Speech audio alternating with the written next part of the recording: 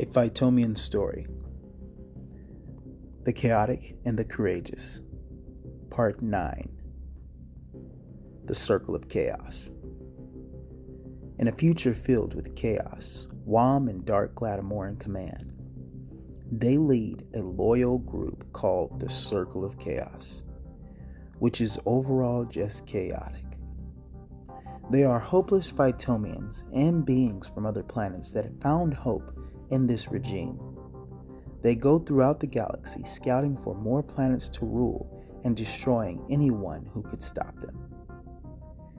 And upon Phytomia, they have set the tone for the Phytomians to do just enough to keep them from not getting stronger than the Circle of Chaos and keeping their minds on what they want. Some of the teachings Wom learned was from his first home, Earth, and his first mentor, Dietrich, on Planet of Old. The Circle of Chaos doesn't go to Earth, but keeps it on the radar because they believe at one point during the first rise of New Lock Rebellion, a fight with some of the Phytomians that still were calm, confident, courageous, and even a few cowardly, used a few ships made by one of the Phytomians' greatest minds, Ikutus, to escape the now dark planet. Given humans and Phytomians look so much alike, that could be the perfect resting place.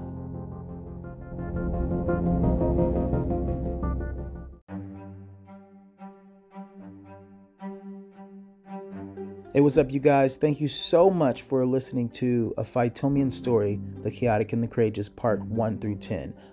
This is inspired by the board game that will be coming out and being published, and the board game is inspired by this story. It is creating so much more than I thought, and I'm going to do my best to keep you all up to date with everything. And if you want to get in touch with me, please be sure to contact me at p4pboardgames@gmail.com or on the Instagram or Substack for the newsletter. So many more things to come. Can't wait. Stay tuned. Stay with me. Let's go ahead and save this world with good times and short stories. All right. Peace.